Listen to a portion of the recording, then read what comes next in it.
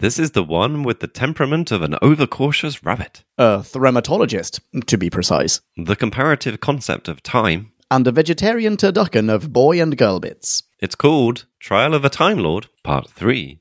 And it's known as Terror of the Vervoids. Here we go. We're embarking on a voyage all through time and all through space. Counting Daleks, Thalan, Ood, and the Cybertronic race. Sontarans look like taters and Silurians all have wonky scales. And the Doctor has a TARDIS, we're reviewing all his tales. Who back when? Reviewing all of who there is. Who back when? Subscribe and rate on iTunes, please. Episode by episode, we're trudging down this temporal road. Come join us on this odyssey. What other choice could there be than who back when? Who back when? Hello, beautiful, marvelous, stupendous people out there in podcast land. Welcome to another episode of Who Back When, a Doctor Who podcast. Or Doc Past. Indeed, my friend. Who am I? I'm Jim. I'm missing this evening. And that friend, that lovely voice, it is none other than the marvelous chap we all know. Love, cherish, hug when we see him. Want to hug when we don't see him. It's Leon! Hey, it's me. Hello, Jim. Hello, podcast land. Hello, Leon. Wow, what an Yes, intro. hello. Holy smokes. Trying to do one better than you always do for me. Thank you very much. Well, what are we doing? We are chatting this evening about Terror of the Vervoid. No, I always want to say Vervoid. Vervoid, I believe, is the pronunciation. That's right, yeah. I spent too long in Germany. I was going to say, yeah. Yeah, Trial of a Time Lord still, Part 3. What are we thinking top level, Mr. Leon? Well, I mean, I think this was a pretty good one. Okay. Yeah, oh, wow, that sounded so skeptical. I was led to believe, in fact, I think we were led to believe in the listener mini last time, 2 weeks ago, or maybe the time before then, that this was all going to be on a steady course downwards. Does that just ring some bells? This is some top-notch shiznit. I mean, we might have to swap out some different definitions for shiznit to make that sentence actually true. Yeah, I think I agree with you. This wasn't the downward spiral that had been alluded to, but I'm comfortably sat in the okay category at the moment. Okay, Yeah, so how does this compare to Mind Warp? Mind Warp, I've already forgotten about, to be honest. So it's probably doing better. You've been Mind Warped. Mind Warp was the one where Perry was just excised from the canon at the last minute. So much so that we didn't talk about it at all. Yeah, because we didn't even realize it was happening. Maybe we should devote a moment or so to Perry this week. But maybe. It had that crazy guerrilla warfare subplot with, what's his name? I want to say James Earl Jones, but not James Earl Jones. Brian Blessed, yeah. Thank you, yeah. Britain's answer to James Earl Jones, I think you'll find. It had all those things. Slug jobbers, yada, yada, yada. Yeah. It was chaotic. This one, I feel much less chaotic. I would grant you that. I think, yeah. This was more traditional, classic Who fare, I think. Yeah. Oh, that's true. Which, obviously there are a lot of plus points for it being that, but I think not everything may be pulled off to the best of its abilities type thing. I don't know. We are floundering around because we don't want to get into too much detail. And the reason is we're the wrong side of the bite-sized chunk of Who. So how about we do that and then get the right side of the bite-sized chunk? That's a spiffing idea. Let's be scow.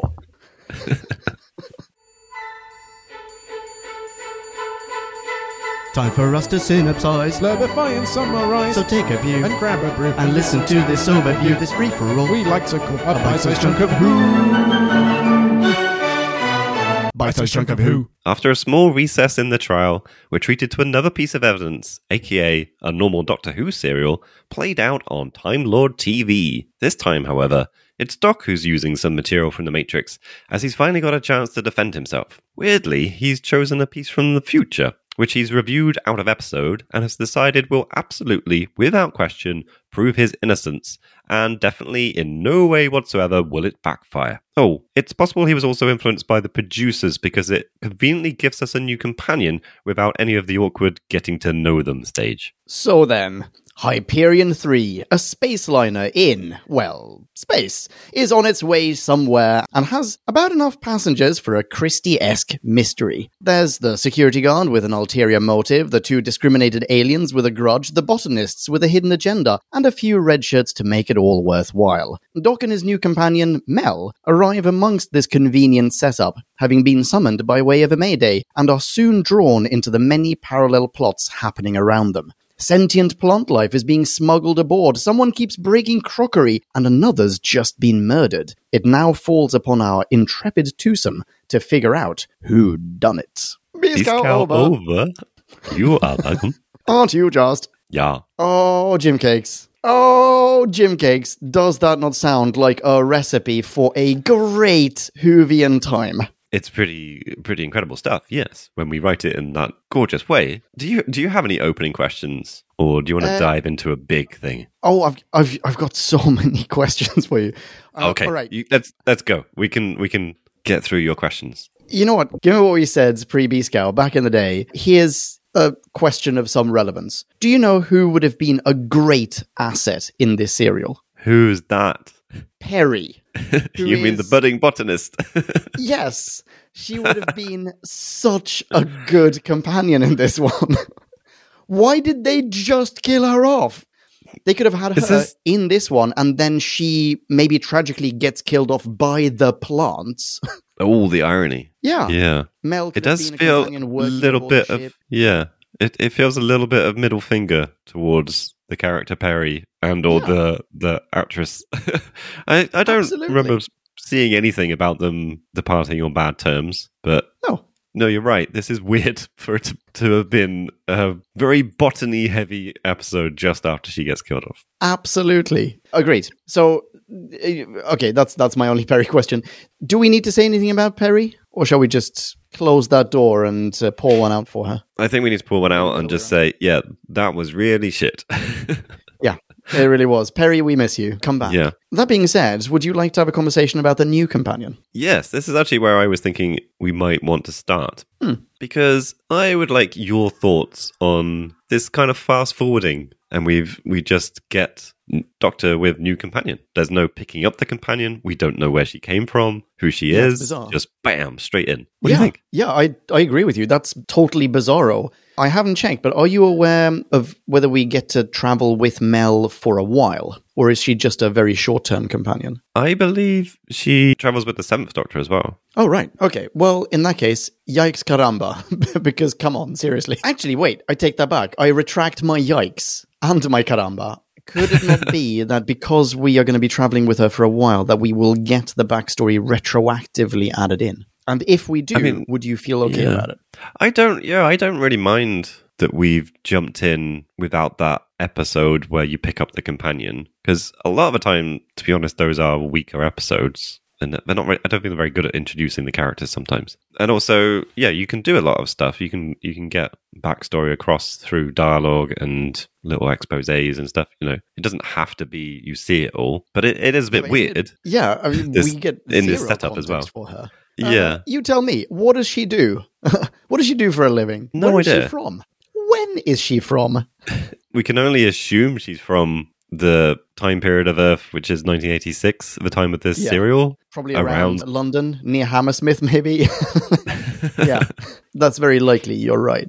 But it is a bit odd. In fact, the whole setup of going into your future, picking out a story and going, this is the one that I'm going to use as evidence, is baffling to me. Because is it that he's consulted the Matrix and said, provide me with an example that ticks these boxes, and then the Matrix gave him an example from the future? Or has he just the means of going into the Matrix and seeing his entire future, including the end to this trial, by the way, and just picking out a random sampling?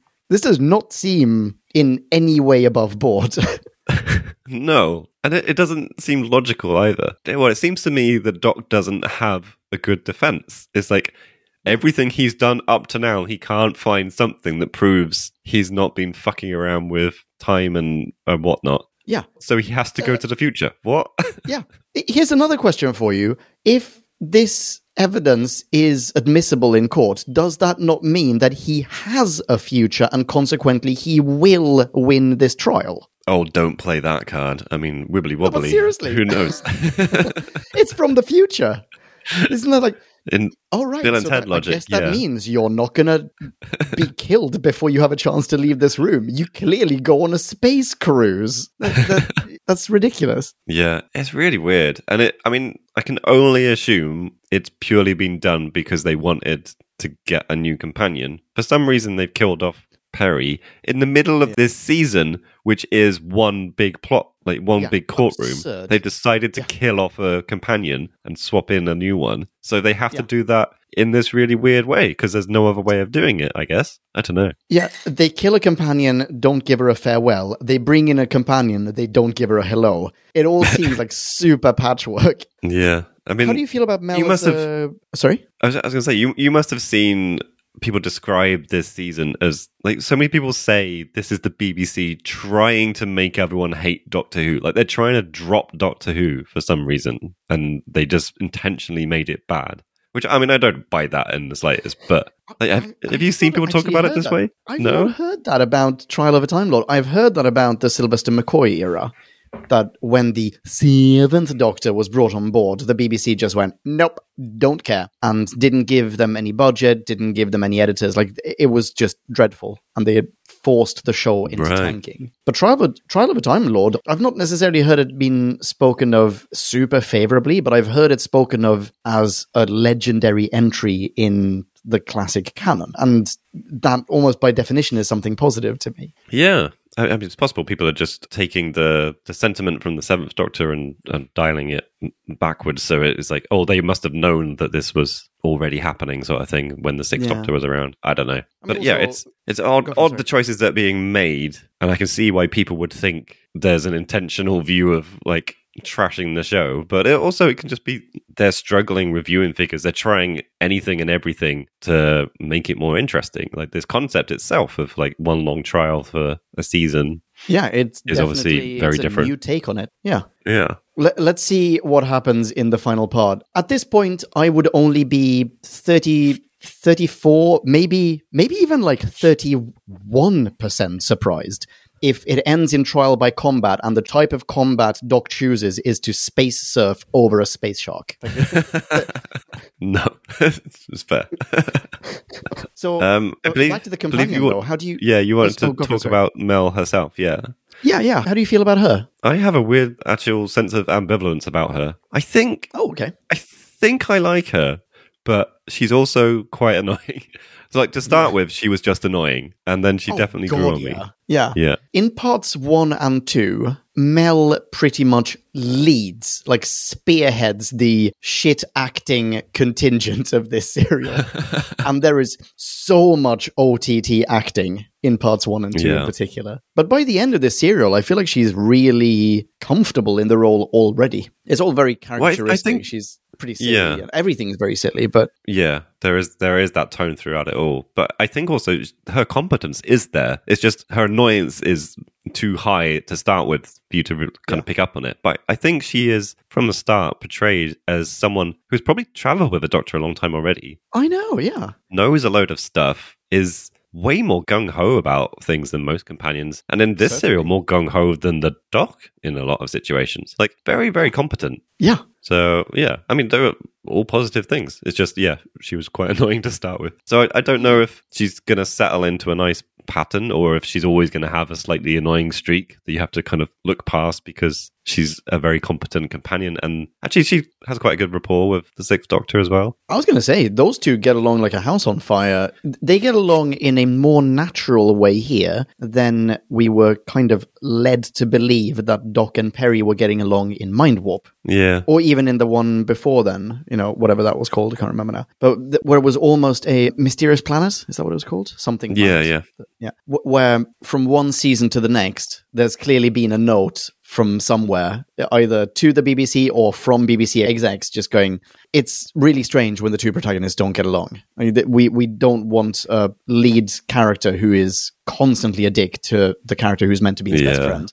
So have those two get along. And then they do, and it kind of doesn't work because we've seen them hate each other for ages. But here, I totally buy that those two are friends. It's just, I would have liked to have seen that grow. Yeah, I think this is the thing as well. Like, you keep saying they're friends, and I totally buy that immediately with Mel. Like, they seem very much on the same level. But I think a lot of the time what you saw with Doc and Perry was almost like a father-daughter relationship. He always had this sort of protective and almost a bit patronizing, like, I think even when they were getting on, that was still maybe like floating around a little bit. I don't know if that was intentional or just the way it came across. I don't know. He certainly was talking, or at least alluding to his age and wisdom more around her. That's a super interesting take. Yeah, we don't really get that I don't know if it's here, but then it's also not a story that really allows that to happen necessarily. No, true. And I guess I might be influenced by the introduction of Perry, which of course we didn't get an introduction to Mel, so we don't know the backstory. But Perry was introduced as a student. She had this stepfather, I think it was, that was, you know, looking after her. Like, she was portrayed as a young character. And whilst Mel looks,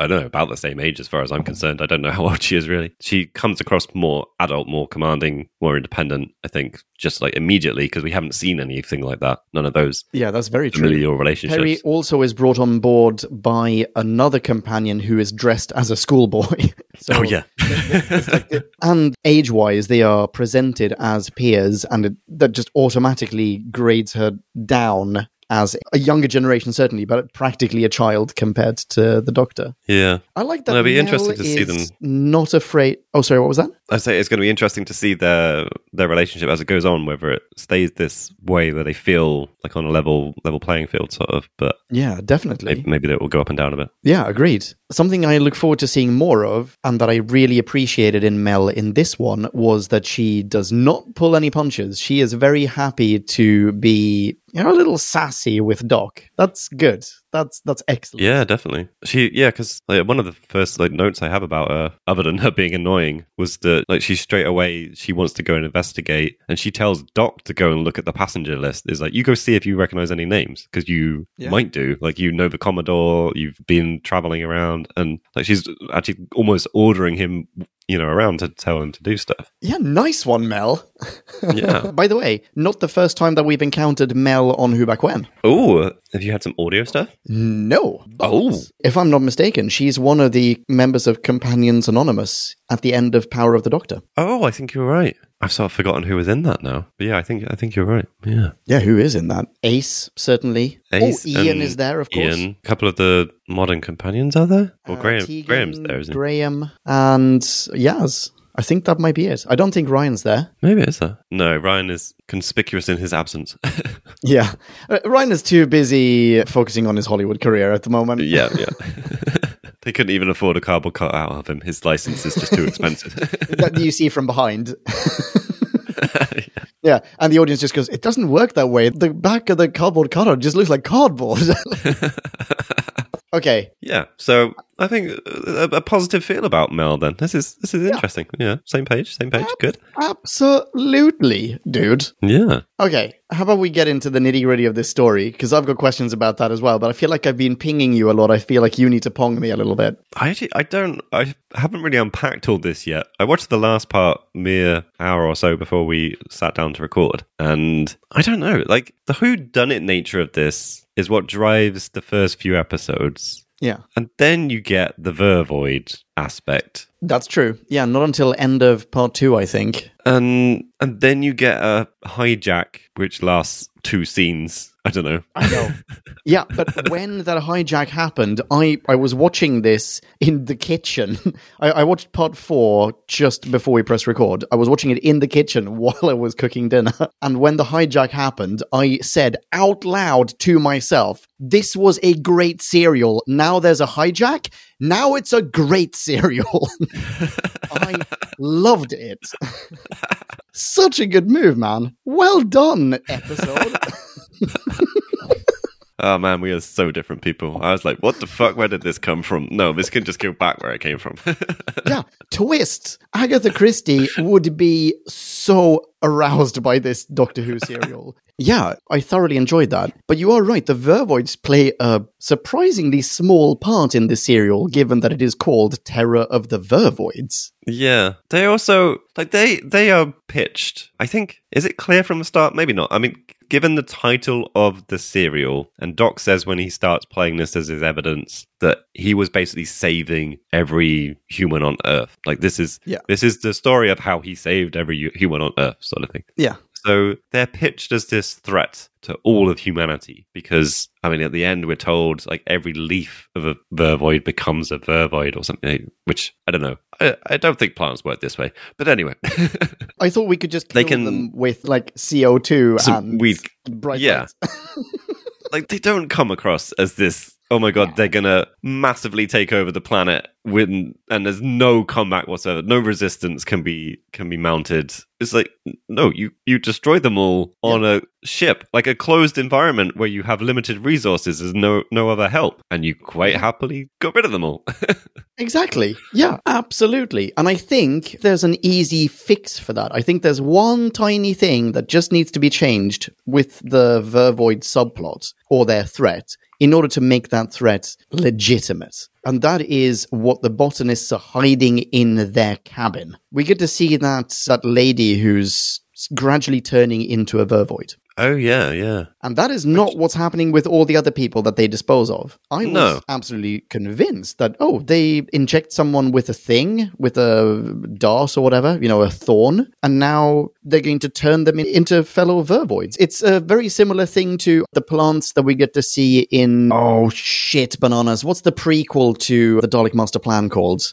I'm going to back one. Varga plants, sorry. It's called Mission to the Unknown. That's the story I'm thinking of. So in that one, they have something called Varga plants, which are, they're just like lumbering plants, similar to these dudes. They have little thorns. If you get stung by one of them and their plant instinct is to sting you, then you gradually turn into a Varga plant and grow thorns with which you want to sting other people. And that's what the lady in cabin number 6 or cabin number 9, by the way, put a pin in that, alludes to. That's what it seems is going to happen. But then every time they put a thorn in someone, it turns out all they do is kill them and turn them into compost. So what the shit, man? Obviously, they're going to fail in their campaign against mankind. But if we change one thing, we get to see one of them at least, ejaculating white smoke out of his face urethra.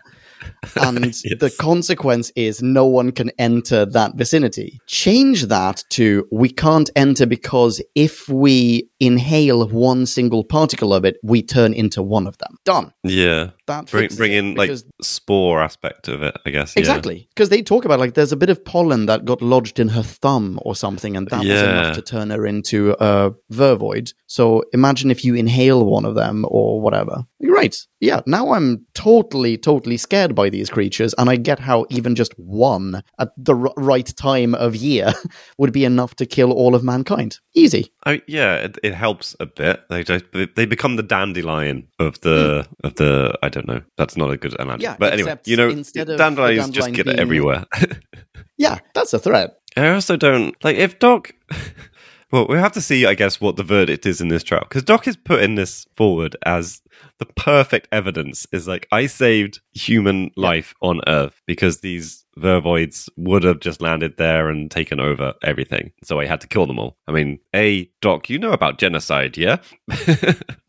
I feel like... You know that's a law that you have as well. Yeah, it's come up a few times in this televised serial of your life. I feel like you must be aware a little bit. But also, like, if this is what he thinks is okay to do, and they are Time Lords, like, he can always go and change. Like, this isn't a fixed point in time. This is none of this shit. He's allowed to go in and stop this. So surely he's allowed to go back in time and sort stuff out by like just blowing up the ship or whatever. I don't know. Because this is not a thing that's happening on Earth where people are being exposed immediately and, there's little ripples and all this kind of stuff. This is just one ship going through space Yeah. And yeah, I don't know. It seems a very weird predicament, and it's just, I don't know. It was a very strange setup for me to have this all just happening with like these 5 Vervoids. Possibly they're multiplying on the ship. Maybe they're not. I don't know. It's just the threat level was just not clear at all. Are they multiplying? Or because in the beginning we just see the one, obviously, but maybe that's just the first one that hatches.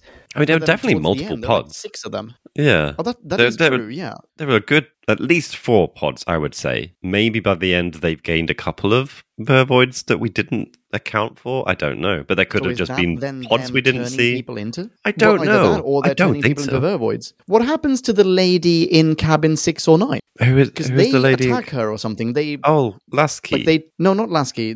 Let's be honest. The total fox who's turning into a plant. The lady. There's a woman in a chest. She's hidden away, chest kind of thing or something. Is it called the interrogation room? No, what's it called? Something in the room. Isolation room. Isolation room. That makes more sense. Yes.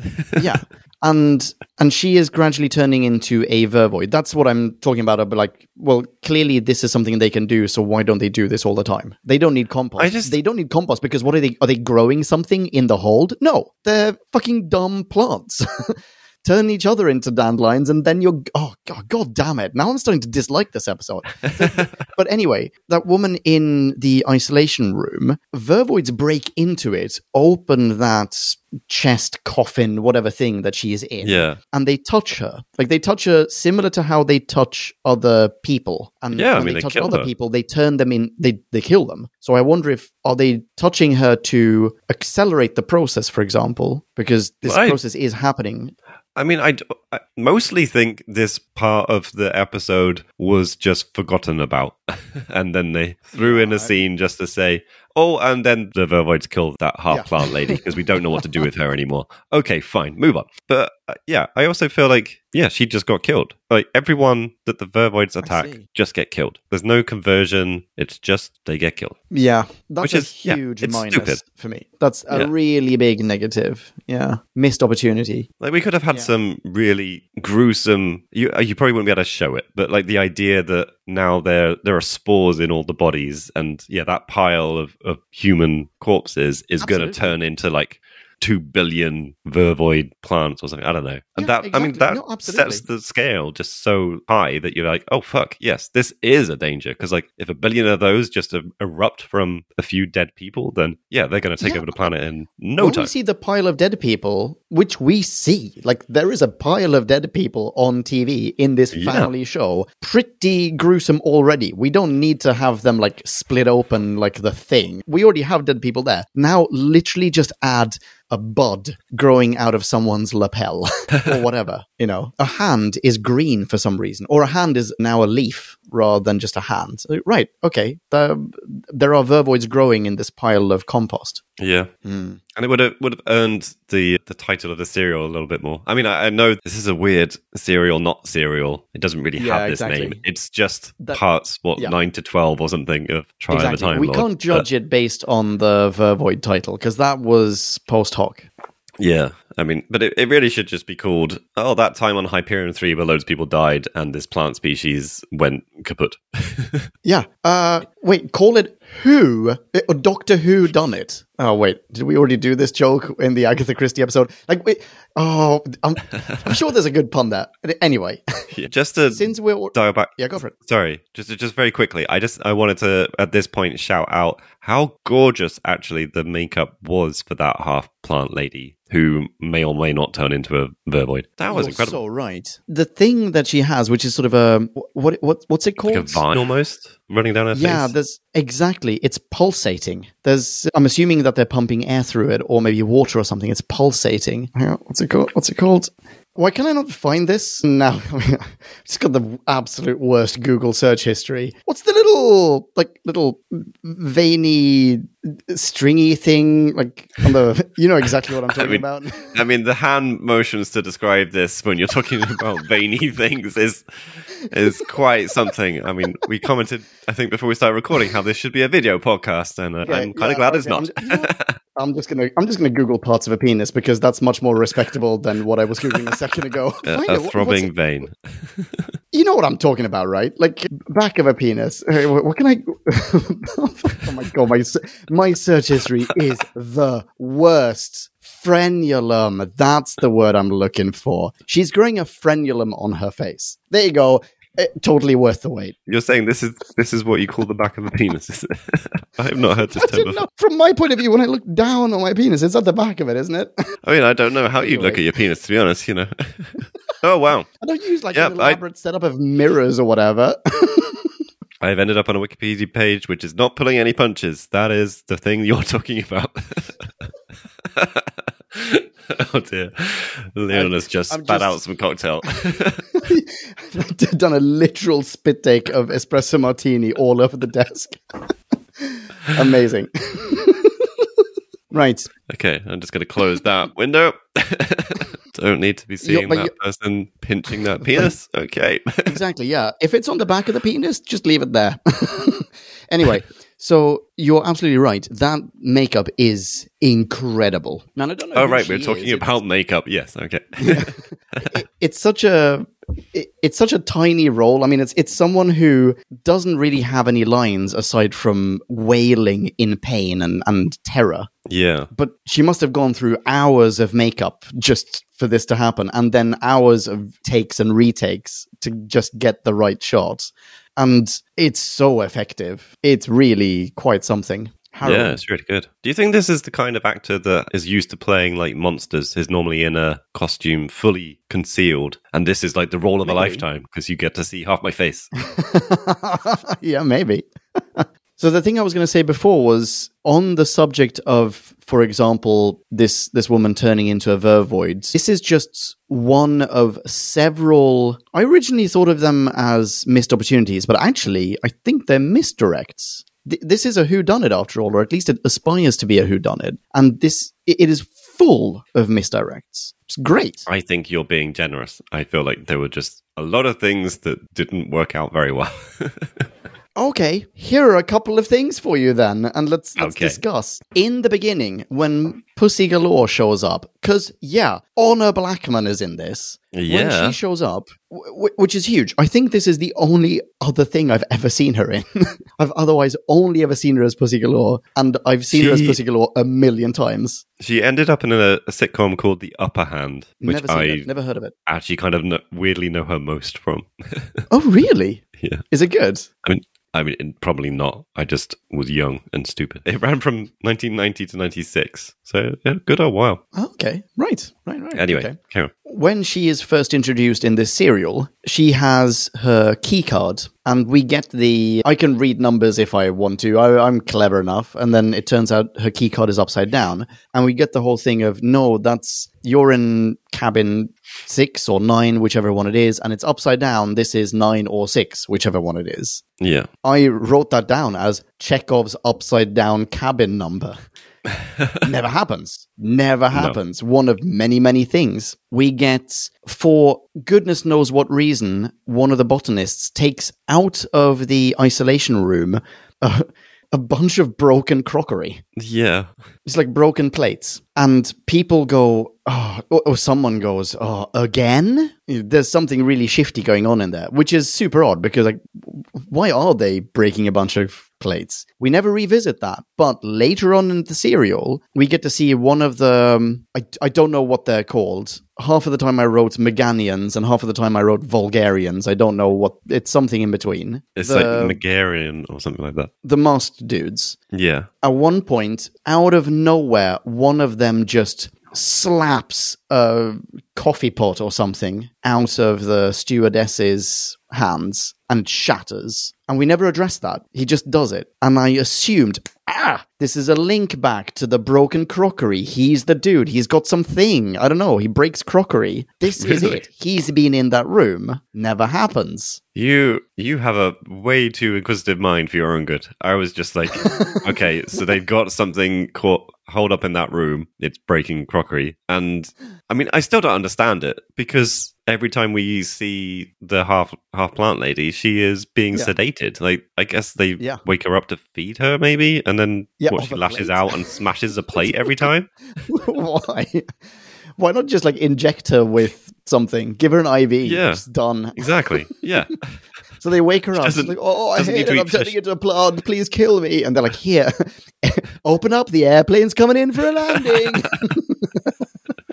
Are they trying to say, no, reject the plant way of life. Here, eat some meat. Eat some plants. Yeah. That was weird. I definitely felt that this was intentional, though. I think that they were trying to plant little seeds, if you will, of something rather clever. I think you might be right. I just don't think it worked very well. But I mean, you have watched a lot of Poirot. Absolutely. Yeah. Does this feel like the kind of thing you would expect in one of those episodes, or is this treated very differently? I mean, I'm currently on this entire year, I've been on a massive mystery binge. I'm rewatching Poirot again. I read all the Ripley novels, the Patricia Highsmith novels. I just started reading, the first Donna Leon novel just the other day. Just finished Arsène Lupin short stories and Raffles, Amateur Cracksman. I saw Knives Out at the start of this week. The new one, the Glass Onion. Recently went to a drag show, a Dragatha Christie murder mystery, the second one I've seen of those this year. I'm only saying this because I'm super biased right now because I'm so in the mindset of appreciating mysteries and whodunits. And this one really, really tries to be one. And I think it does a pretty decent job of it, except it succeeds at everything except at being a mystery. Because at the end, it turns out wasn't a mystery, and the way to solve it is by just doing something inane and sci-fi or action-y, and that's it. Yeah, I think, this thing I get with a lot of whodunits. Like, I've not watched a lot of the stuff that you've referenced or read any of the things that you've referenced. So I don't know how common it is that the audience is meant to be able to piece things together. But my experience of these types of mysteries is they're always badly done, and there's no way you could piece it together because they don't give you the information. And so I was going to say, all of this kind of the misdirection, major flaw, isn't it? Yeah, all of this misdirection is useless because it's just, well, you showed me a thing that was irrelevant. I don't care. You showed me another thing that was irrelevant. I don't care. You didn't show me the thing that I could have used to piece this together. Exactly. You just said it so much more eloquently than I did. So they succeed at the misdirects, but they fail at the clues. The only thing I took, actually, at one point, because I didn't get any of the connections you were alluding to earlier. I think when we had the 6 or 9 room thing, it just seemed like this was setting up a character that was quite rude to the staff, sort of thing, and always assumed she was right, and it was her mistake, but wasn't accepting it, sort of thing. Yeah, and I explained the plate smashing thing. I just assumed there was a monster in there, sort of thing. But the one that sent me down a path of like, oh, are they trying to do something now? Was when the Megarians get killed by water thrown in their face, and they say, because we don't see the attacker, obviously, but they say to the attacker, we don't need refreshments right now. Exactly. I know. So I was thinking, oh, are they trying to set up the stewardess as the killer? Because she's the exact same thing. Yeah. And we'd had lots of things mentioned. I think it came from Mel originally, and then Doc kind of jumped on it a little bit, where he was thinking Lasky might be the killer, but Mel had basically said, don't be sexist, women could be killers too, and it could be Lasky or the stewardess. And so we had it dropped in, and I picked up on that. That's about the only thing I picked up on, is just like they could be saying. But then again, it was just like at the same time I'm writing down notes like, well, is it meant to be the stewardess? I didn't write the note, but I'm thinking, why? In fact, no, I did. Wait, I tell a lie. I'm like, let's see what my note said. Hang on. So the stewardess is the killer? ? Why? How? What? Because it's a clue that doesn't, like, I don't know. It just, yeah, weird, not Yeah, making sense clues without anything attached to them. Or red I agree herrings in with this you. case. Totally agree with you. I just checked my notes. I didn't write this down, but I, at the time, remember thinking, yeah, it's obviously the stewardess. That's that one clue that they thought they could sneak past us. But the thing is, I don't think that they snuck any clues past us. They No. only put things there that point you in a different direction. And when the spoilers, the security chief who... We get it. You're about to retire. When he finally does go, sod it, now it's a hijacking because I'm in league with the Bulgarians. Why? What?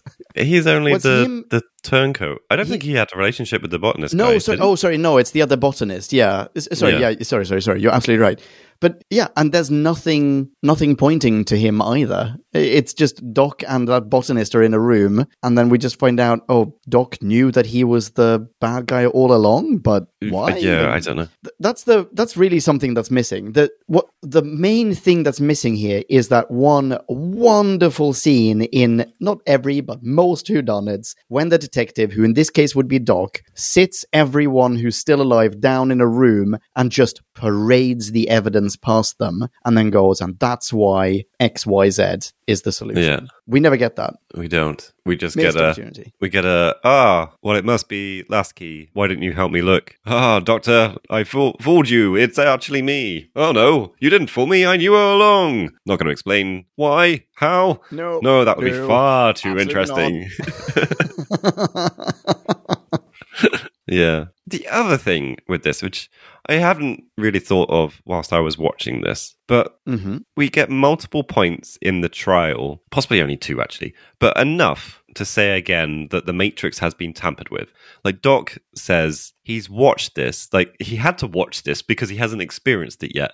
So it's not his memory that he's relying on. He's relying on the fact that, well, I mean, it is his memory, but he's just watched this recording, for want of a better term. Yeah. And then playing it back in the trial, a couple of points he kind of stands up and says, wait, that's not what happened. I didn't smash up the comms room, for example. I just watched this. But he never, this is what really pissed me off actually. He never explains what he did see. That's true.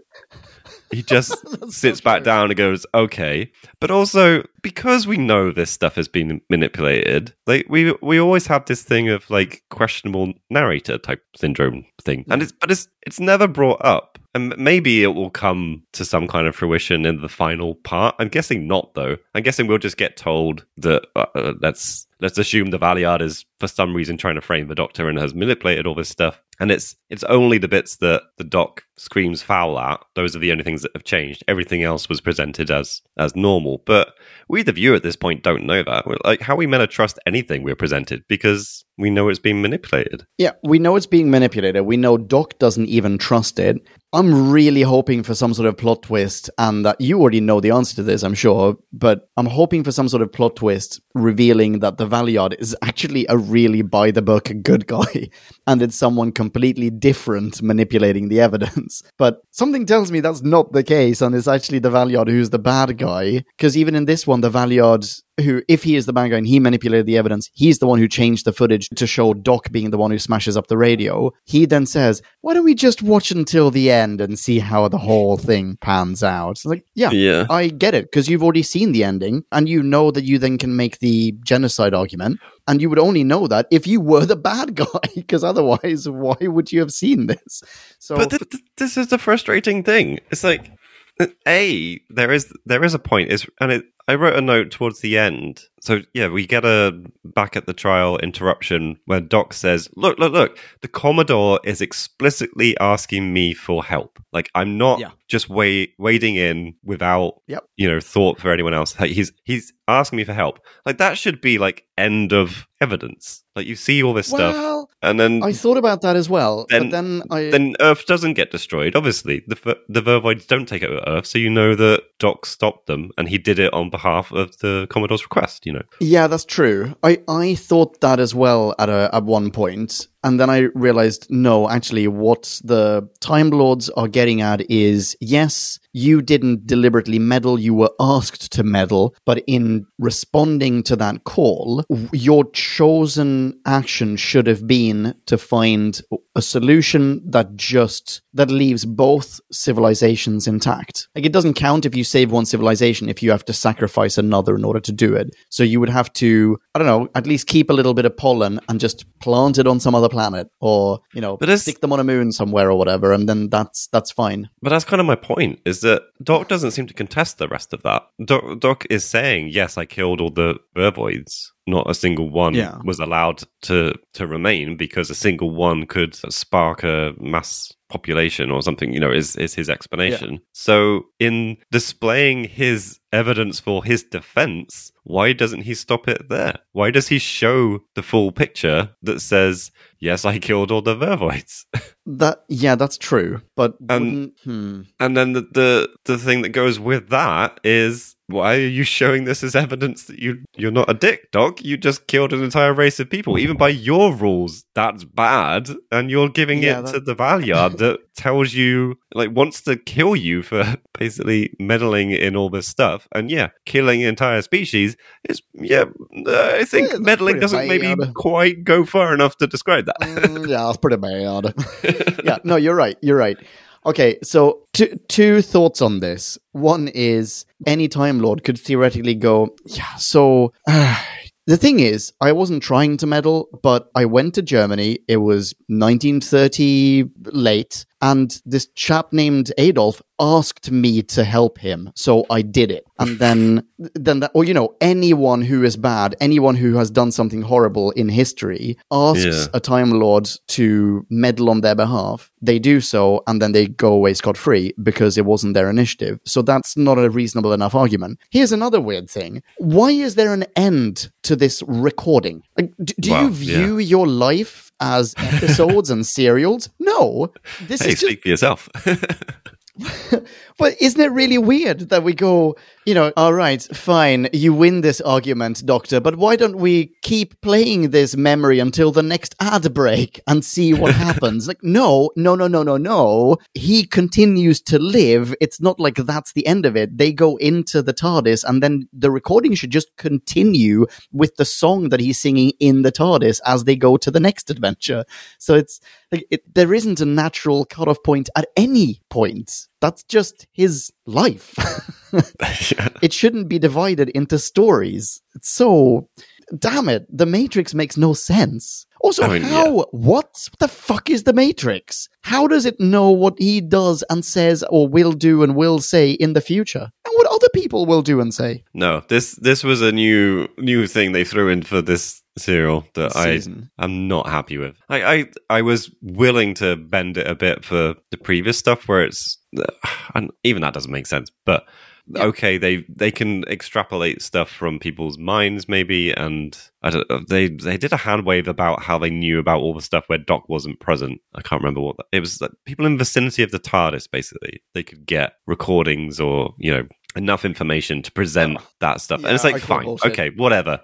A TARDIS is a massive recording device. Yeah, okay, but of the future stuff. So you can literally just go into the Matrix. You don't need to have a TARDIS. You just go into a Matrix and you see anything and any when. What? Yeah, exactly. From a neat camera angle. Yeah. And you can choose who to follow around and which POV to get flipped to. Exactly. Okay, another question about the Matrix. The Valeyard and the Inquisitor accused Doc of having tampered with the Matrix and having, withheld information. But didn't they say before that it was impossible to tamper with the Matrix? Isn't that even their argument in this serial? I think they do.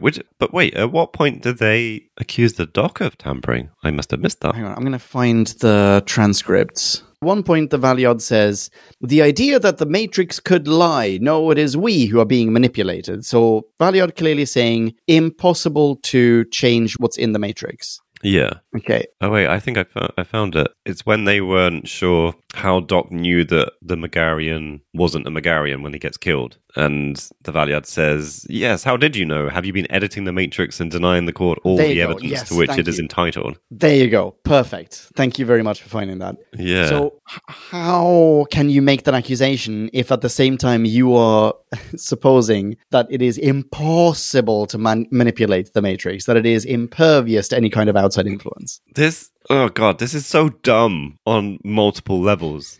Because A, yes, why would they be saying you can tamper with the Matrix? Because they're saying you can't tamper with the Matrix. But also, they know the Doctor has already watched this. He's seen this information. Yeah. So why the fuck are they surprised he knows?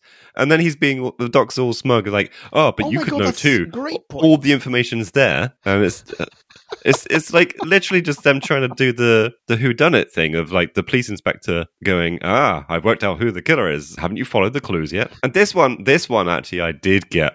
Doc's smugness is misplaced because it was very obvious that what do they call it? A translator doesn't turn on. I just thought it was the production team that fucked up. I didn't realize it was part of the plot. Excellent. Very astute. I had not even picked up on it until the next time when they replayed. It's like, oh, God damn it. Yeah.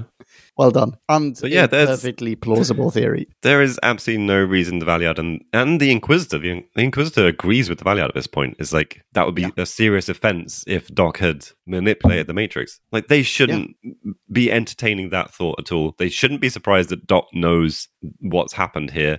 They shouldn't be surprised that past Doc knows either. I mean, the guy's obviously smart. I mean, for fuck's sake, the whole thing is just ugh. I agree. I completely agree.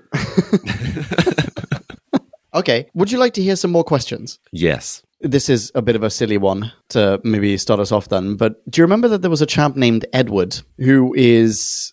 I take back what I said before. Edward definitely spearheads the bad acting contingent. This is the chap who this is the cliffhanger of part 1.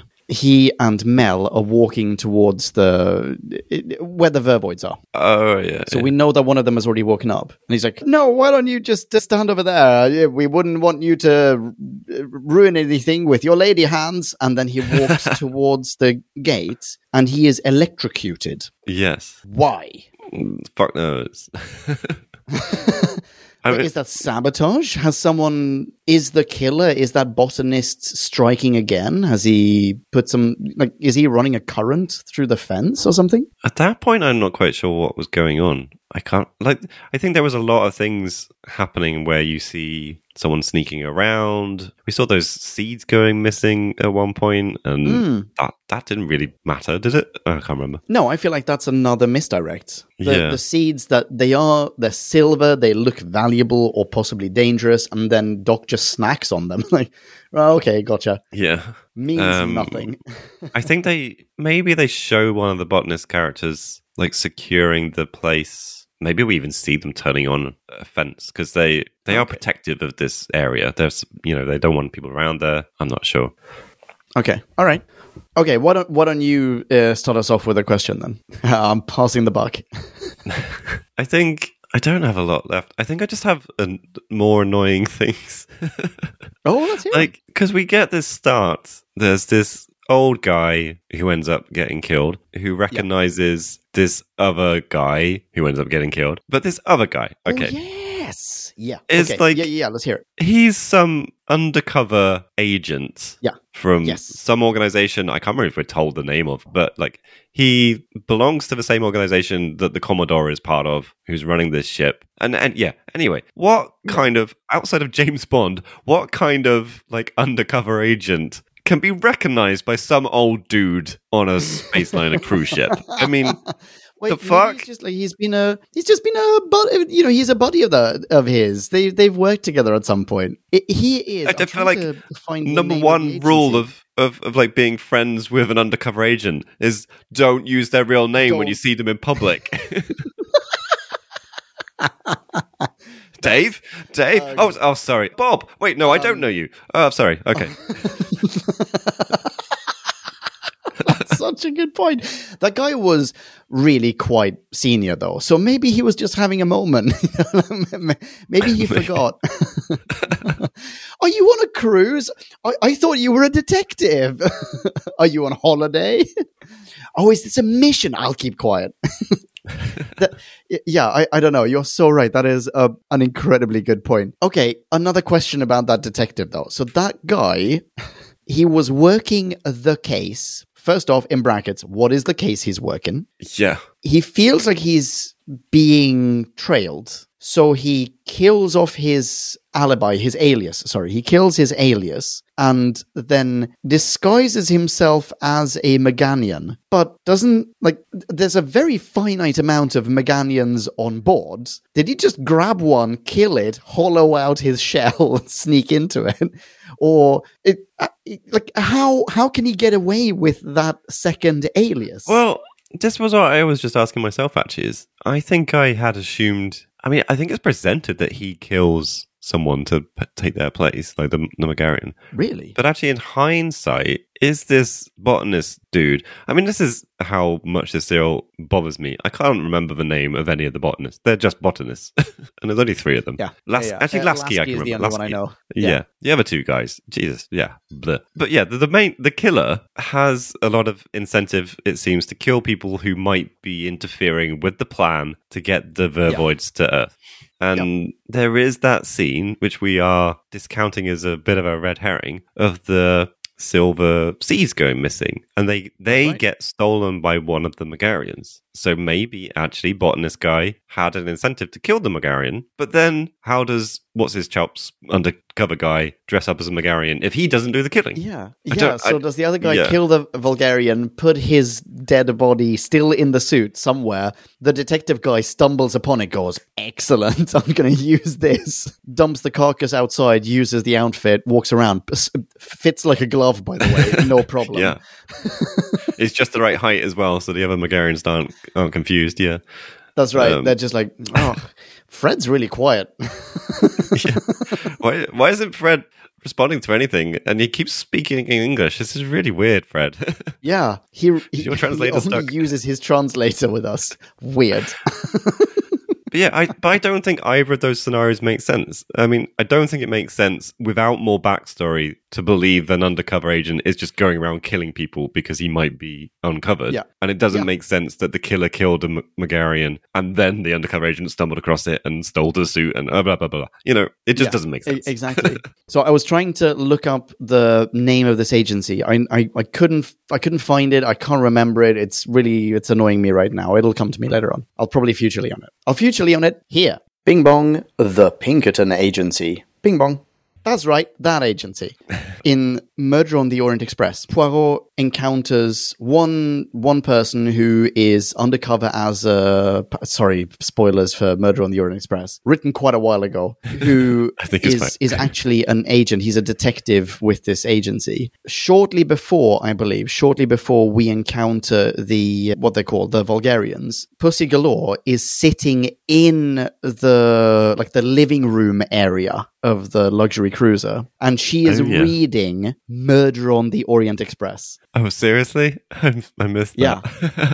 So she's reading that. It must be like Murder on the Orient Express, published for the elderly, because it must have like the biggest lettering. It's like 10 times thicker than Murder on the Orient Express is. But she's reading that, and I'm pretty sure, maybe I'm getting the timing wrong, but I'm pretty sure that this is shortly before we get to see the Bulgarians. And then it turns out one of them is that secret agent or like police detective, whatever. So I feel like they know what they're doing when they're writing this. I feel like they're like picking a couple of elements here and there. They're not doing the best job of weaving everything together, but they're really trying. And I super duper respect that. A star for effort, maybe. Absolutely. F for execution. No, that's a bit mean. Okay, pong me, dude. Pong me. Maybe some comments about production? Like, sure. I think mostly pretty good. I think the only thing that bothered me was that one corridor. Like, this is a space liner. Like, this is the space equivalent of a cruise ship, is the impression I get. Mm-hmm. And I'm happy to ignore that we only see a few different rooms. Like, we get this leisure lounge. There's just one leisure lounge. There's the tiny gym. Scale is a bit weird. The gym is so great. Yeah. But then we get this one corridor with the little like kink in it where everything happens. It's where the isolation room is. It's where the notable characters' cabins are. Yep. At one point, I think 3 people cross paths in this one corridor, and it's just like, no. That doesn't sound like Doctor Who. Reusing a corridor set? No, that's totally out of character. Yeah, I know exactly what you mean. That's great. There's also a fire alarm in that corridor. One of my favorite scenes, by the way, ever. Doc does not need to start the fire alarm, but does anyway, even though he could just like pick up a mask off the wall and walk into the room. It's like, done. But it's just distract the guard, isn't it? I don't know.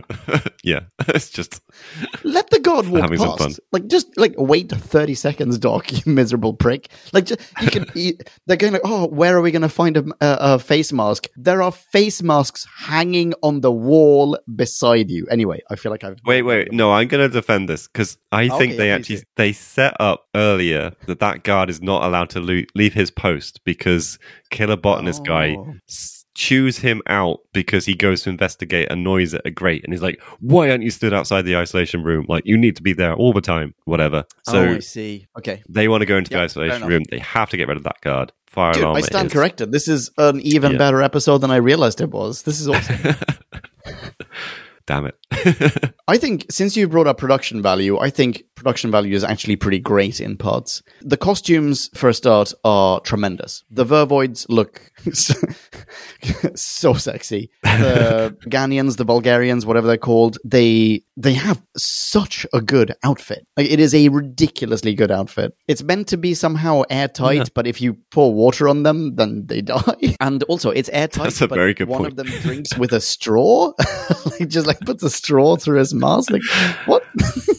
That's the detective. Like, they have an air filter which gets rid of the oxygen in the air. I don't know. Yeah. Yeah. So what? You just put a straw through that? No, you don't. That's crazy bananas. I mean, basically, they should not be on this cruise liner. They should take a different cruise. Absolutely, yeah. Then we get to see them without the mask. They're golden underneath, and their mouth is the shape of the mask's outsides. Awesome, so clever. I love the lance that Doc uses to cut through a wall, and dude, holy smokes! Bury the lead. The bridge of this Starliner with the green screened windshield that has it's a smart screen. Is that not amazing? Where they're showing almost like radar-esque stuff and like panning around. Yeah, that's cool. Absolutely. That's so cool. Which, when they can do that and it looks really nice, why can't they have anyone stand in front of a window to space and it not look like the shittiest green screen effect ever? Yeah, they haven't figured out rotoscoping or color correction just yet, but it's coming. It's getting there. And I'm okay with that. I'm not gonna rate this down for that. Quite the opposite. I'm gonna rate it up for all of that. That's great. All right, tell you what, I can segue to possibly my final point. And if you want to add a final point after that, feel free. But I can segue straight from that to something else that we see through the windshield, which is a whole other subplot. The black hole. Oh, yeah. There's a black hole right next to them. For some reason, they're just like going past it. Yeah. And then we have this whole subplot where the bad guy, Bruckner, whatever his name is, Bruckner, he tries to steer the liner into the black hole. The black hole of Tartarus. I need to look up what Tartarus is. I think I have to correct you on he's the bad guy, because he's sort of the good guy in this, because he's doing you're right. what Doc's trying to do, just in a more direct way. Yeah. No, I'm sorry. With more you're casualties. Totally right. I'm just being a racist here. Like, all botanists look the same to me. Tartarus, the infernal regions of ancient Greek mythology. I've just Googled it. That's what Encyclopedia Britannica says. Yeah. So he tries to steer the ship into the black hole. Then at the end, the two Meganians just walk in and go, no, actually, we're going to turn right over here. It's a good thing that black holes aren't famous for their gravitational pull. So the ship just goes away. No problem. But how cool is it that there's a black hole? How cool is it that we get to see those effects? That's fucking mind-blowingly great to me. I was not blown in my mind, I have to say. I'm so sorry to hear that. It was It was a kind of nice effect. I think it was just every time this black hole bit came up, it was just one thing too many amongst the many things that they were trying to make happen at the same time. So, Yeah. like when that is a fair point. Yeah. when this becomes the cliffhanger of episode 3, it is that Bruckner's steering the ship into the black hole. It's like, oh, okay, this is happening now. Then fine, whatever. And then the Megarians, well, the penis plant, the Vervoid shoots steam all through the room, so Bruckner gets killed, and then no one can go in the room, and that's why the Megarians go in, and they just turn a bit to the right. It's like, fine, okay, whatever. It's a shame that you can't just like turn to the right from anywhere else in the ship. And it's a shame that the ship doesn't have, autopilot features that, there's no onboard computer that goes, you're going straight into a black hole right now, buddy. Yeah. Or an entire engineering crew, like Star Trek style, that would be like the captain would be screaming at them to do something with the engines. Like, you don't have to just do that from the bridge. Yeah. In fact, don't we get the captain at one point saying, I'm not even needed on the bridge because everything's automated? Sort of. Yeah, I think you're right. I think he's more just this is how safe it is. I don't need to be there. I think it was more that there were some people left on the bridge who could deal with it, and he didn't need to be there. It wasn't. I see. They were going a little bit close to the black hole, but it's not to worry. He's not even worried. He's not on the bridge. It was a bit of bravado. Right. Yeah. Gotcha. Yep. That makes perfect sense. Before we go into ratings, just one final note about positive production values, because I think you're right. There are some nice things in this. We haven't mentioned it already, but I quite enjoyed the way that the Vervoids wilted and went brown, as if it was them turning to autumn, and this kind of thing. Yeah. Not turning to autumn. That's a stupid way of saying that. You know what I mean. I know exactly what you mean, and I'm totally on board. Yeah, I thought that was. I mean, not perfect, but I thought that was a nice little touch for a plant species to effectively fast track the decomposition, and you see them wilting and turning into dried up leaves, effectively. Yeah, it's the Vervoid equivalent of that stock footage of the fox carcass decomposing. It's also pretty cool because they have two modes of doing it. One is they are wearing green outfits, and then we pan away, and the next time we cut to that clip or to those people, they're just brown. Like, they are now wearing brown leaves. But there's one, I think the final Vervoid to wilt is standing up and gradually sort of lies down on the floor. And as it does so, it starts to actually turn reddish brown. And I think that's them changing the color composition in, like, possibly in camera or maybe in post or whatever. But we're watching just footage and they are changing the color blend. Whatever, I'm not using the right terminology. But yeah, which I thought that is freaking really impressive. I'm so pleased to be gazing through a lens into 1986 when the BBC is experimenting with this sort of stuff. It's very cool. Yeah, nicely done. Well, on that, as a positive note, shall we see if we have entirely positive thoughts in our ratings? Let's try that.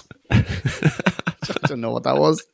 So sorry, I'll press stop. And now it is time to rate this. Did we love or hate this? Bing bong, hey, la la la la la la. Ratings. Yes, so I technically lost the finger on stupid nose game because Leon was very generously doing slow-mo version. Maybe I put my finger on my nose quicker than he did on his, but who cares? I'm going first.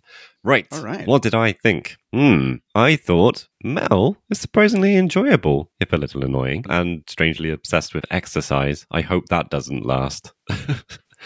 Yeah.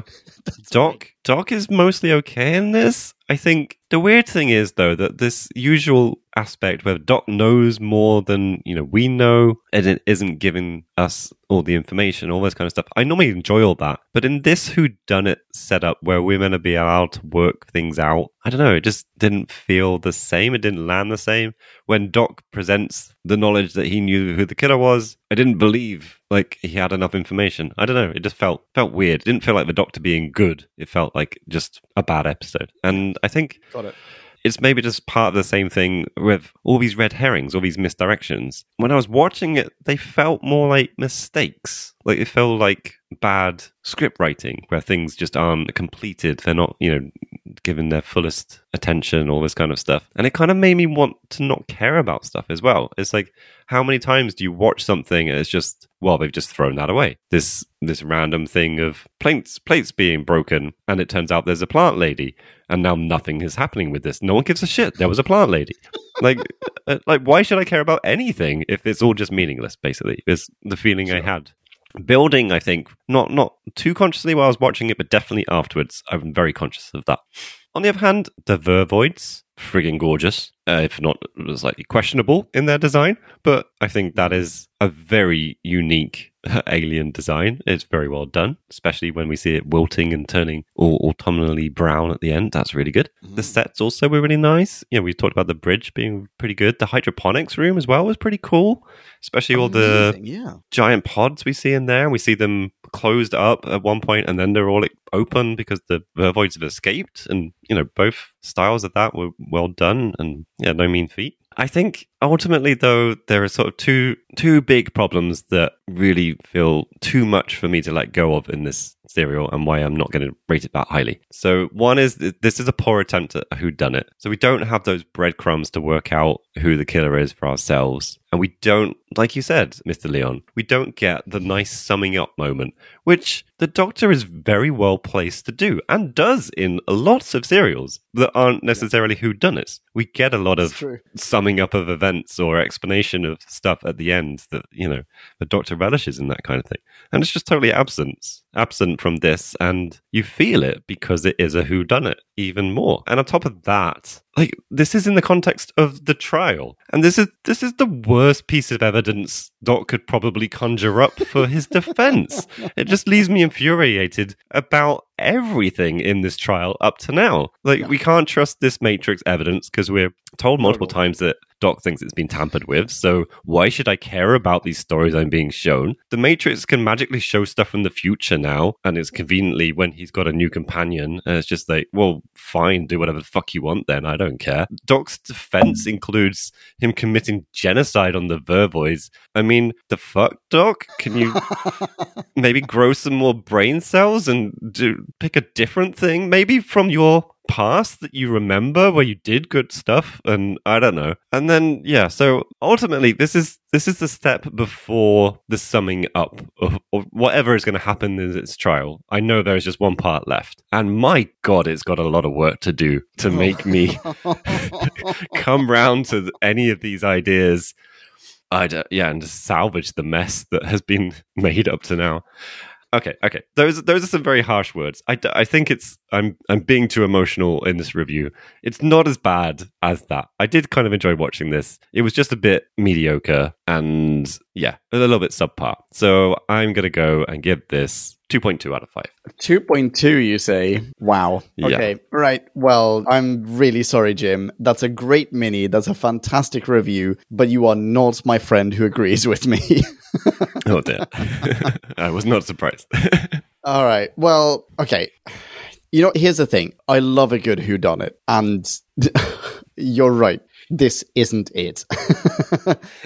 But, and certainly as someone with similar aspirations, it tries to be, and I greatly appreciate that. Doc is such a good sleuth-ish character. It's only a shame that he doesn't let us into his, the inner sanctum of his little grey cells. We never get to follow along the little paths of clues that he's on. He's fun, though, and he's clever, and he's charming, and he is an excellent companion to his companion. Speaking of his companion, Mel, where the F did she come from? I'm not sure I'm on board with that. I don't know. Do I care? Kind of. Point is, I like her, but I'm not quite ready to commit. I don't want to take this to a dark place, but I feel like the BBC sort of came home from work, found that they'd killed the last companion, flushed it down the toilet, and then went to the companion store to buy a new one that looked vaguely like the last one before they picked me up from school. That's not cool, BBC. However, Mel is, and I gotta say, she's great. You mentioned her obsession with exercise. I thought it was a missed opportunity. I feel like they could have done more with that, given that there is a fucking gym in this serial. Instead, they just send her there to scout it. but she doesn't really, like,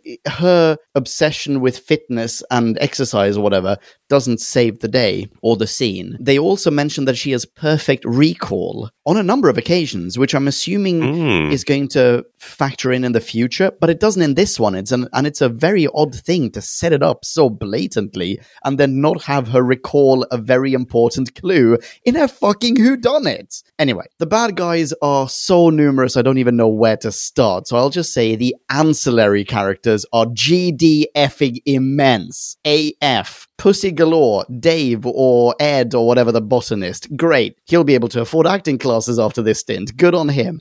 The security chief. OMG, we get it. You're retiring, guy. He couldn't stop saying that every 2 minutes for at least an episode and a half. I absolutely definitely for shizzle thought that he's either going to die horribly or we end the serial with him making it out alive and then ending up on, taking a cruise trip as a pensioner, which would have been hilarioid. By the way, how high is the retirement age in the future? That guy is like 95.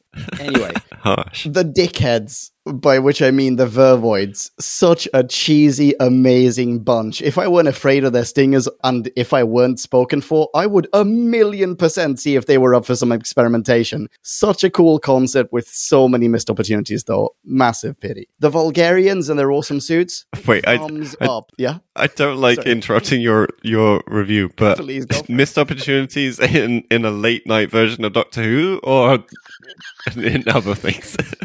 Welcome to an episode of Who Back When? Nights, where we discuss missed opportunities. You know what? I'm going to leave you to percolate on that. There are a lot of missed opportunities with the Vervoids, aka the dickheads. I feel like there's a lot of stuff going on there. Either the audience can participate or maybe the Vervoids can develop in a direction. I personally, I'll be honest with you, I was kind of thinking about the development of them as a species, and we already covered that ground very meticulously in the beginning with what's the threat of the Vervoids? I don't get it. This serial hasn't figured it out. The Meganians. I love the look and feel of the Meganians. That suit looks spectacular. But then, and this isn't really their fault, but what, in the future they have holographic technology, but the Vulgarians still use it to just play Space Invaders? What? And there's a whole backstory there that we don't explore properly. It's like they're enslaved, but why, where, and how? For how long? Most importantly, what? Tell me more, Pip and Jane Baker. Don't just hint at it. At the very least, let's revisit them in the future, and I'm certain we don't. Production value, through the roof. We already covered that. Greatest asset, who done it? No, seriously, who done it? I don't know. Biggest flaw, the acting in parts 1 and 2. Main takeaway, this is like a shit Robots of Death meets Seeds of Doom, and the combo there really tickles my so I'm giving this a rating of 3.8. Okay. Yeah, that's not stupidly high. That's nice. Okay. Good stuff. Can I just say, I was on 4.0 before you started talking, and then your review, I was like, oh, no, you're right. I'll fix that. I actually started on a 2.8 and then I had to Talk yourself down? Yeah, Dude, massively. you shouldn't listen to yourself. No. I mean, possibly not. Wow, that's what we thought. How about we see what people out there in podcast land have to say about this? Oh, please, let's. Listener minis. Now let's hear from Podcast Land. Max 250, or it would get out of hand. Oi, oi, you lucky people. Here you are again at this wonderful spot we call Listener Minis. We have got... Hello. We got 9 of them, I believe, today. What the shit? 1, 2, 3, 4, 5, 6, 7, 8, 9? That's how the numbers work. Yes. Well done for counting. Just checking. Yep. And 3 we will read out in their full splendor. Oh, so shiny and fresh, and they're just going to reverberate everywhere. And the other ones, we're just going to tell you the score they gave and where you can hear more. All of them will be up on the website, so you can read all the details there if you so please. First up, who have we got, Mr. Leon? Oh, it's GP. Hello, GP. Hello, GP. I say G, you say P. G. P. G. P. Yeah, that's right. That's possibly the weirdest one you came up with, but I love it. Anyway. I don't know where it came from, but I love it. I know. Hey, GP. Hey, GP. GP starts. This is not too bad. Perhaps the best serial of the Trial of the Time Lord saga. Overall, a terrific production, even if those plant costumes have a lot to be desired. What? I will not hear it. I love the sets on this one, and I thought it did a great job of conveying the space and size of a future cruise liner. As per usual, though, I found the court scenes quite boring and not always necessary. However, they were less intrusive in this serial than the previous two. The cast did a pretty good job, and Bonnie Langford did a great job on her first outing as companion Mel. Colin Baker gives his usual solid performance, and Michael Craig as the Commodore lends some gravity to an otherwise silly script. The little bits of humor inserted in places, I do think, fall somewhat flat. Again, which is a shame. If it wasn't for the sets, costumes, go Mogarians, and said cast, I think this could have been a really stupid story. As it were, they lifted this to an above-average serial, and the best for a few. I do feel somewhat saddened, though, that Mr. Baker's role is coming to a rapid end, and like his predecessor, his role is remembered as less than satisfying and disappointing. And GP gives this a rating of, oof maloof, 2.9 Mogarian translator units. Oh. Oof. Perhaps the best of the Trial of a Time Lord saga with a 2.9. That is saying a lot, GP. Wow. Wow, yeah. No, good stuff, though. Thank you very much. Very good stuff. People who are not GP should absolutely follow GP online. Where can they find him, Jim? Why, GP can be found on the Instagrams and on YouTube at Finding G-Spots. Dang right. I think those Vervoids know something about that. Anyway. Yeah. Point as well about this being so close to Colin Baker's end. Yeah, I was having the same thought watching this. Like it does feel like it's just going to be boom, he's gone. Anyway. That is true. I mean, this is his final season, right? Yeah. So in the next episode, we are going to have him regenerate. Presumably, unless they do some weird thing with it. Yeah. I'm now thinking, do you know how Trial ends? No, there is one detail which I thought I knew about this, which hasn't come up yet. Oh. Otherwise, I don't know anything about this. So I wonder we will find out. Oh, interesting. I mean, right now I'm thinking, GP, thank you. You've totally opened my eyes to this. I'm now wondering if what's going to happen is he kind of loses the trial, but it's a compromise of sorts. So he doesn't lose all of his lives, but he loses this one. Ah, yeah, possibly. Like force to regenerate type thing. Yeah, exactly. Yeah. Right. Okay, well, this is super duper exciting. Wow. Holy moly. Right. GP, thank you so much. Yes. Who's next? Why, next up, it's Mr. Kieran Evan. What up, Kieran? Hello, Kieran. Kieran starts. So we have the third segment of the trial, and we have the Doctor using evidence from the future. Answering a distress call from a space liner, he and his new companion get involved in a murder plot. Ah, it's Mel, played by Bonnie Langford as the companion. I'll be upfront and say that Mel is definitely a companion that gets fixed by Big Finish. Her on-screen appearances aren't the best. She's a little too annoying, and you can tell that they aren't sure how to write her. Not having a proper introduction story makes her a little strange. Less intrusive trial scenes, I think, maybe? The Blu-ray set has a re-edited version of this one with the trial scenes removed. Apparently it works fairly well. Bond girl and Avengers star Honor Blackman. Holy shit! Doctor Who does get an amazing variety of actors. Oh my god, of course she's in the Avengers. I'm such a fool. Okay, I've seen her in that as well. Nice. Kieran continues. Apparently Commodore Travers has met the Doctor before. The BBC book's PDA Instruments of Darkness has this as Six and Evelyn. She's a Big Finish companion, and a very good one as well. I don't think the method of destroying the Vervoids makes sense, but that's a given for the science in Doctor Who. It's shaky at best. Can we comment on the Vervoid design? Yeah, please. It's a bit weird. And by killing them all, the Doctor has committed genocide, which carries the death penalty on Gallifrey? Oh dear. And Kieran concludes by saying, segment-wise is a fairly decent story, even if it looks quite cheap in places. 3.4 out of 5. Trial sequences, meanwhile, 3.3 out of 5. I feel like that's quite a strong rating for the trial sequences. That's super duper strong. Also, you know what? How have we not had a conversation about what the Vervoids looked like? Like we've just been discussing around it, effectively assuming everyone knows what we're thinking. Everyone's thinking the same thing. Dude, you've said this on multiple occasions before we got here, and I think we probably said that's it. True. I don't know. I mean, they look like a penis coming out of a vagina. There we go. That's exactly right. I really needed someone to say it. You have said it multiple times. I'm merely quoting back to you. Do you know what? I'm really sorry. I feel really bad for bringing that up again. And here's the thing. Perhaps it's just my personality. Perhaps it's just my moral stance. But you know what? Dag nabbit if I'm not going to blame big oil. How can we combat big oil, Jim? I mean, obviously, to combat big oil, we need to get all our vans under control, make sure that they are all electric. Absolutely. Definitely not polluting anymore. That brings us to a message from our sponsor. Head on over to KJEvans2 and use the promo code PLANTLIFE and use the promo code Frenulum for 10% off for all your Evan needs. Thank you, Kieran. Awesome mini. Let's keep the momentum. Oh my God, yeah. Next? Because the momentum has to carry straight into the Zoonmeister himself, Peter Zunich. What up, Peter? Oh. Peter starts. I can't wait to hear the podcast for this series because for the life of me, I can't understand why animal kind hates it. Well, you've just heard the podcast minus what is left to run. I hope you enjoyed. Peter, of course, continues. That was not the entire review. While not an epic thrill ride, it's got the seeds of a good production. See what you did there. And certainly does not deserve the compost pile of hate it's known for. Oh, notice that one too.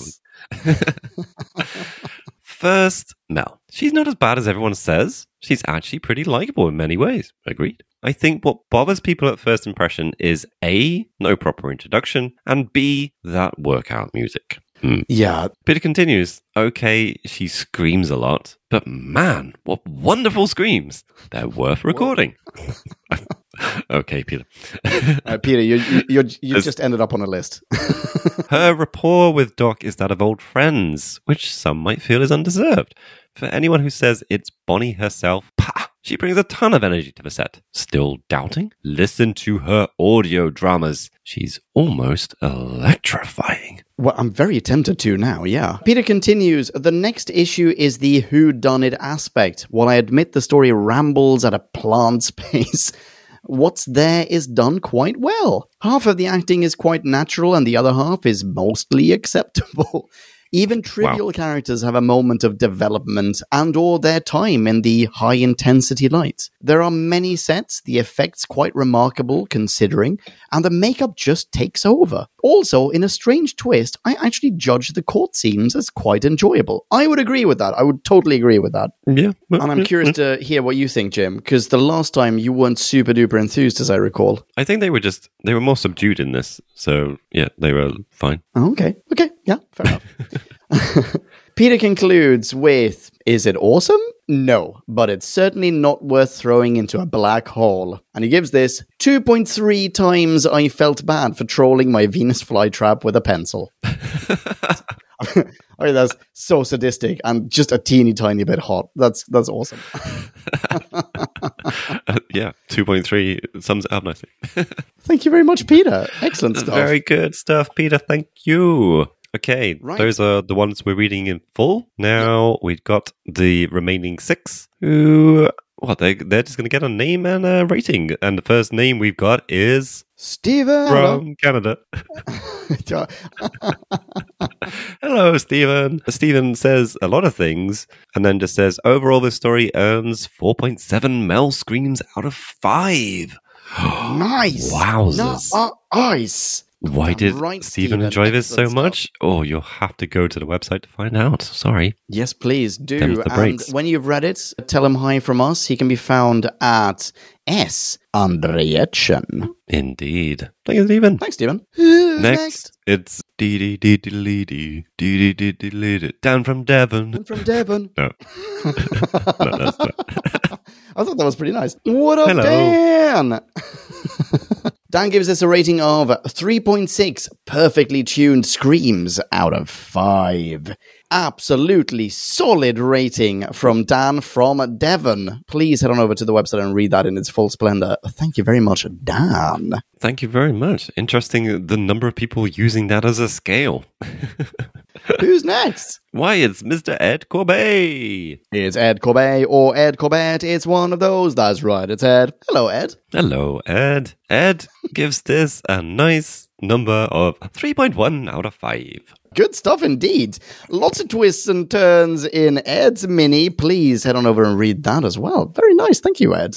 Yeah. Who's next? Why, it's none other than Michael Ridgway. Ridgway. Hello, Michael. Hello there, Michael. Michael gives this a rating of 3.8 out of 5 passengers doomed to a spiky death. Worst space cruise ever. Oh, don't I know it? People who are not Michael, read his mini in its full splendor and tell him hi from us on Twitter. He can be found at bad_movie_lob. Thank you, Michael. So big. Who's next? Next up, we've got Neil. Hello, Neil. What up, Neil? Neil gives us a rating of almost straight down the middle, 2.4 out of 5.